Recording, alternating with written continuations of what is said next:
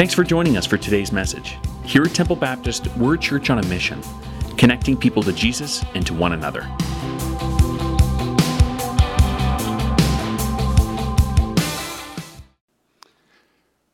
Do you know that if we had been there that day, I think each one of us would have come to the same conclusion? Because one thing that we know, dead people remain dead. There was nobody at that tomb, not one person doing a countdown like 10, 9, 8, 7, 6. Nobody's there waiting for the fireworks to go off. No one has called in a band. No one's hired any cheerleaders. No one's called people together to watch history in the making. No one was there to see the impossible happened. Because when Jesus died, all hope died. Their dreams died. Their future went up in smoke. Their aspirations, they shriveled up. Their expectations out the window. Ambition stripped away. Their desires vanished in smoke. When Jesus died, there were no believers. Nobody was there waiting for something to happen. No believers because there was no Christ. I don't know if you ever think about what the disciples might have been thinking during these hours. Perhaps they were thinking, we've just wasted 3 years of our lives following this guy. I mean, what was all that teaching and those parables and those miracles? What was that all about? Because none of it makes sense anymore. Clearly, he's not who he claimed to be. You know, sometimes when a leader or a founder of a company dies, there's somebody to step in and carry out the values and the mission of the company. But when Christ died, nobody was willing to step in and keep this movement going. Because when there is no Christ, there are no Christians. And when there's no Christ, there are no believers. What kind of movement would that be? So the question is, what do you do with all these claims, though, that Jesus made? Claims about himself that only would be true of God.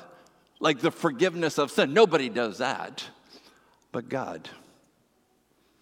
You know, it wasn't his miracles that sent him to the cross. It wasn't his teachings. It wasn't his parables.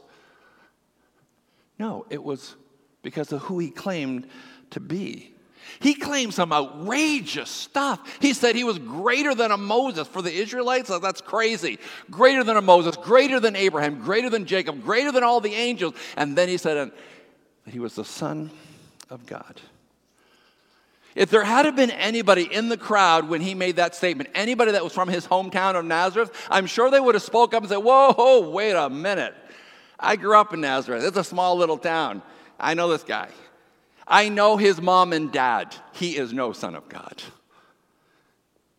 In fact, probably his own brother would have stood up. James never believed a word that Jesus claimed. And then there would be other people, of course, that would say, well, can anything really good come out of Nazareth? So they followed Jesus because of who he claimed to be. But the thing is, he's dead. His lifeless body is in a tomb. Clearly, they had a wrong assessment of who Jesus was. I mean, common sense would tell you there's no way that God is going to send a Messiah and have some foreign power kill him. So, what happened then? I mean, how does one go from a day that there are no believers to a day that we live in now that over 2 billion people claim to be believers? Millions of people would put down their lives for Jesus. Something happened. You know what happened, right? The morning came, and night was turned into day, and the stone was rolled away, and hope rose with the dawn. Then came the morning. Shadows vanished before the sun. Death had lost, and life had won, for morning had come. On that morning, that dead body, his dead body, began to breathe again, and things began to change.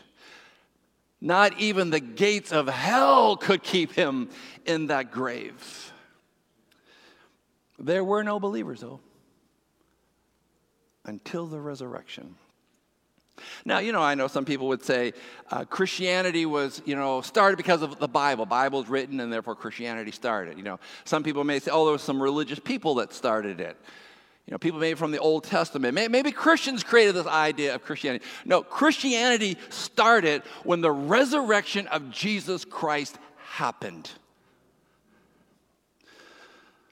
So let's look at the situation. We have family, we have friends, we have followers who are broken-hearted because not only has their friend died, but their hope has died. We have corrupt religious system.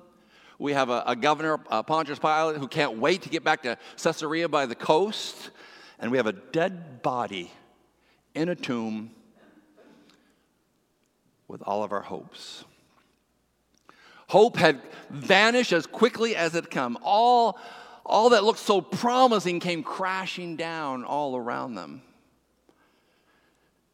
Now, I understand there may be people here today, maybe people that are watching online, that would say, well, the Bible really is the only source that you know of the resurrection. If it wasn't for the Bible, then you would have no source to tell you about the resurrection, which I would say, actually, hold that. Good question, but hold that for a moment.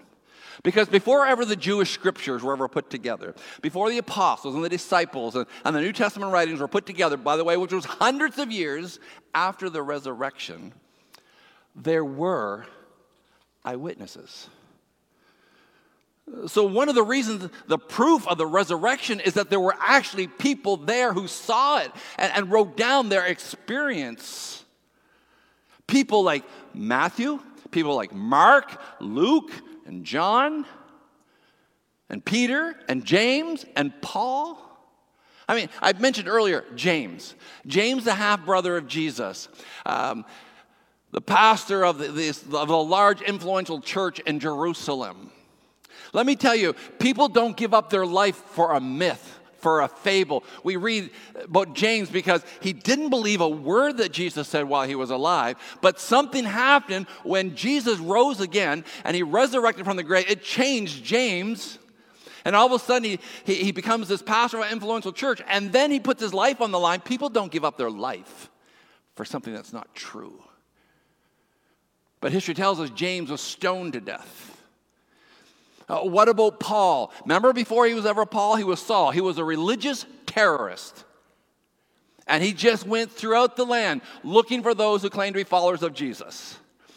And whatever he could do, beat them, throw them in prison, kill them, martyr them. And that's when the persecution of Christians, they just scattered. They were on the run, and Saul was running after them. So how does somebody who's anti-followers of Jesus now become one of the most... one of the greatest followers? His name is changed to Paul. Something happened because he had an encounter. Paul himself was an eyewitness of the resurrected Christ. And everything changed for him. And again, you don't give up your life for something fake. So when Paul was ushered to the guillotines in Rome to have his head cut off, that's the time you go, actually, it's not really true, actually. No. He was an eyewitness of the resurrection of Jesus Christ. So Easter is actually the perfect time to ask the question. It's a question that all of us, I think, need to wrestle with. The question is, then who is Jesus? Because Easter is all about the resurrection of Jesus. And if you've never asked that question before, what a great day to be asking that question. Who is Jesus? Because if it's true, the statements that he claims, then it has significant impact on our life.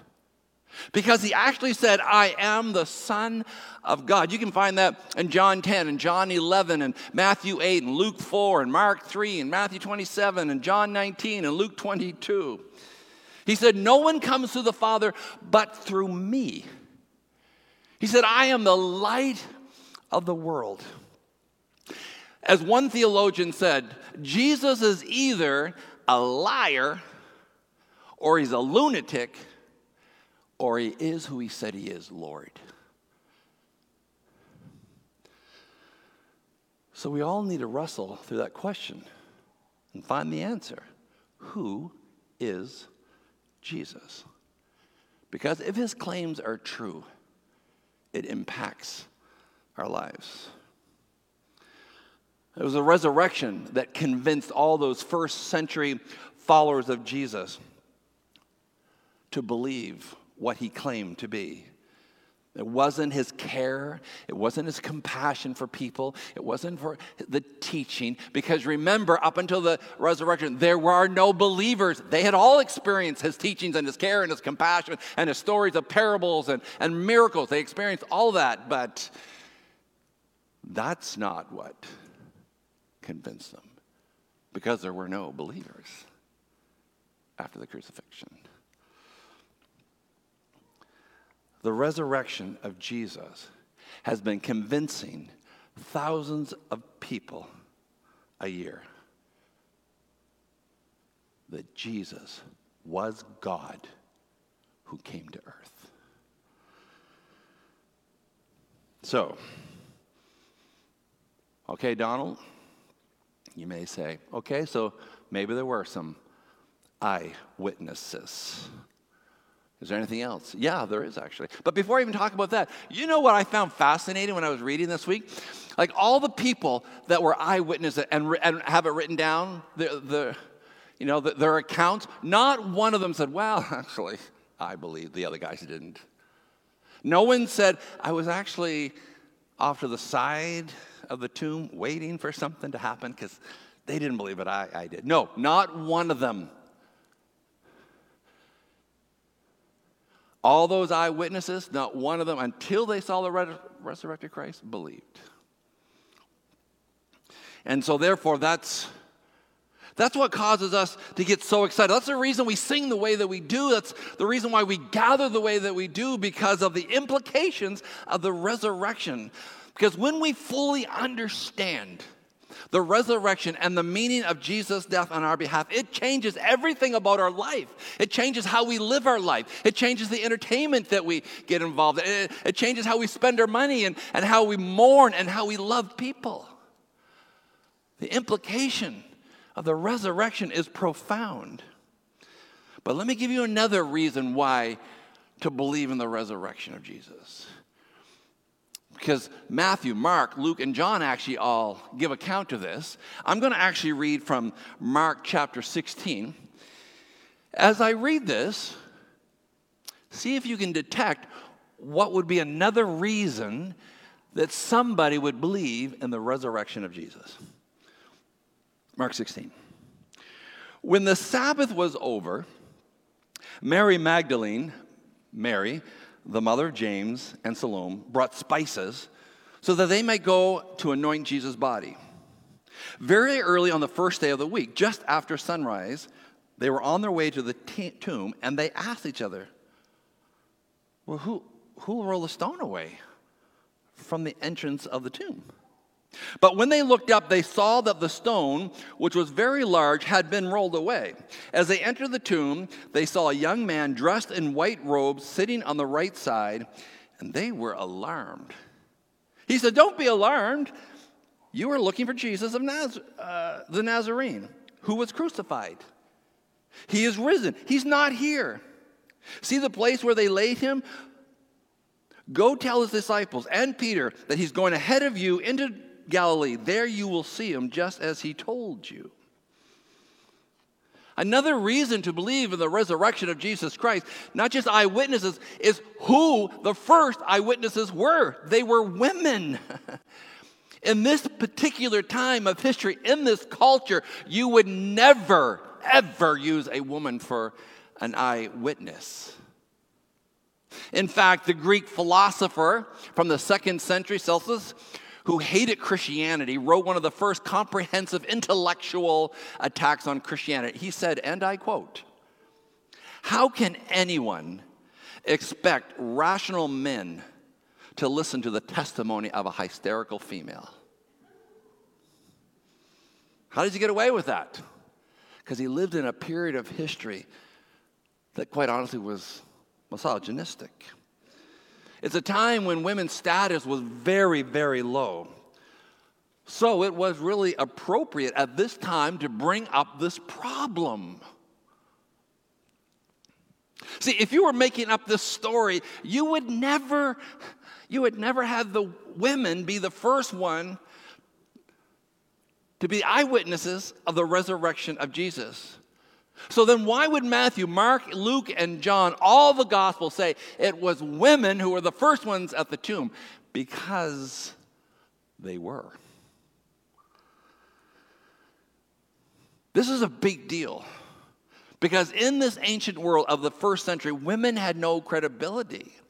Zero. A woman could not testify in court. If you brought a witness to court and she was a woman, you would become the laughing stock because no one gave any credibility to that. Yet the resurrection story makes the women who are the first ones. If you were trying to fabricate this story, so people in the first century would be convinced, never would you use an example of a woman to be the witness. But do you know why? All the Gospels, all Matthew, Mark, Luke, and John tell this story? Because that's what happened. But here's the best news. Here's the best news of all. Because of the resurrection, because Jesus rose from the dead, if you've never put your faith in Christ as your Savior, you can do that today because of the resurrection of Jesus.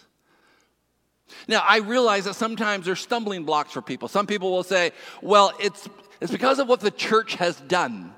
And true, the church has done some pretty nasty things in the name of Jesus. Some would say, well, the issue is I've met some Christians and I don't like what they do. Yes, I agree. Sometimes as Christians, we don't represent the family well. But that's not the issue. It's not church, not another Christian. The issue is the resurrection of Jesus. And what are you going to do with that? I mean, no matter what you think, I have to say up here, there's only one issue. It's who is Jesus? And on Easter, that question was answered. He is exactly who he claimed to be, Savior and Lord and worthy of your life.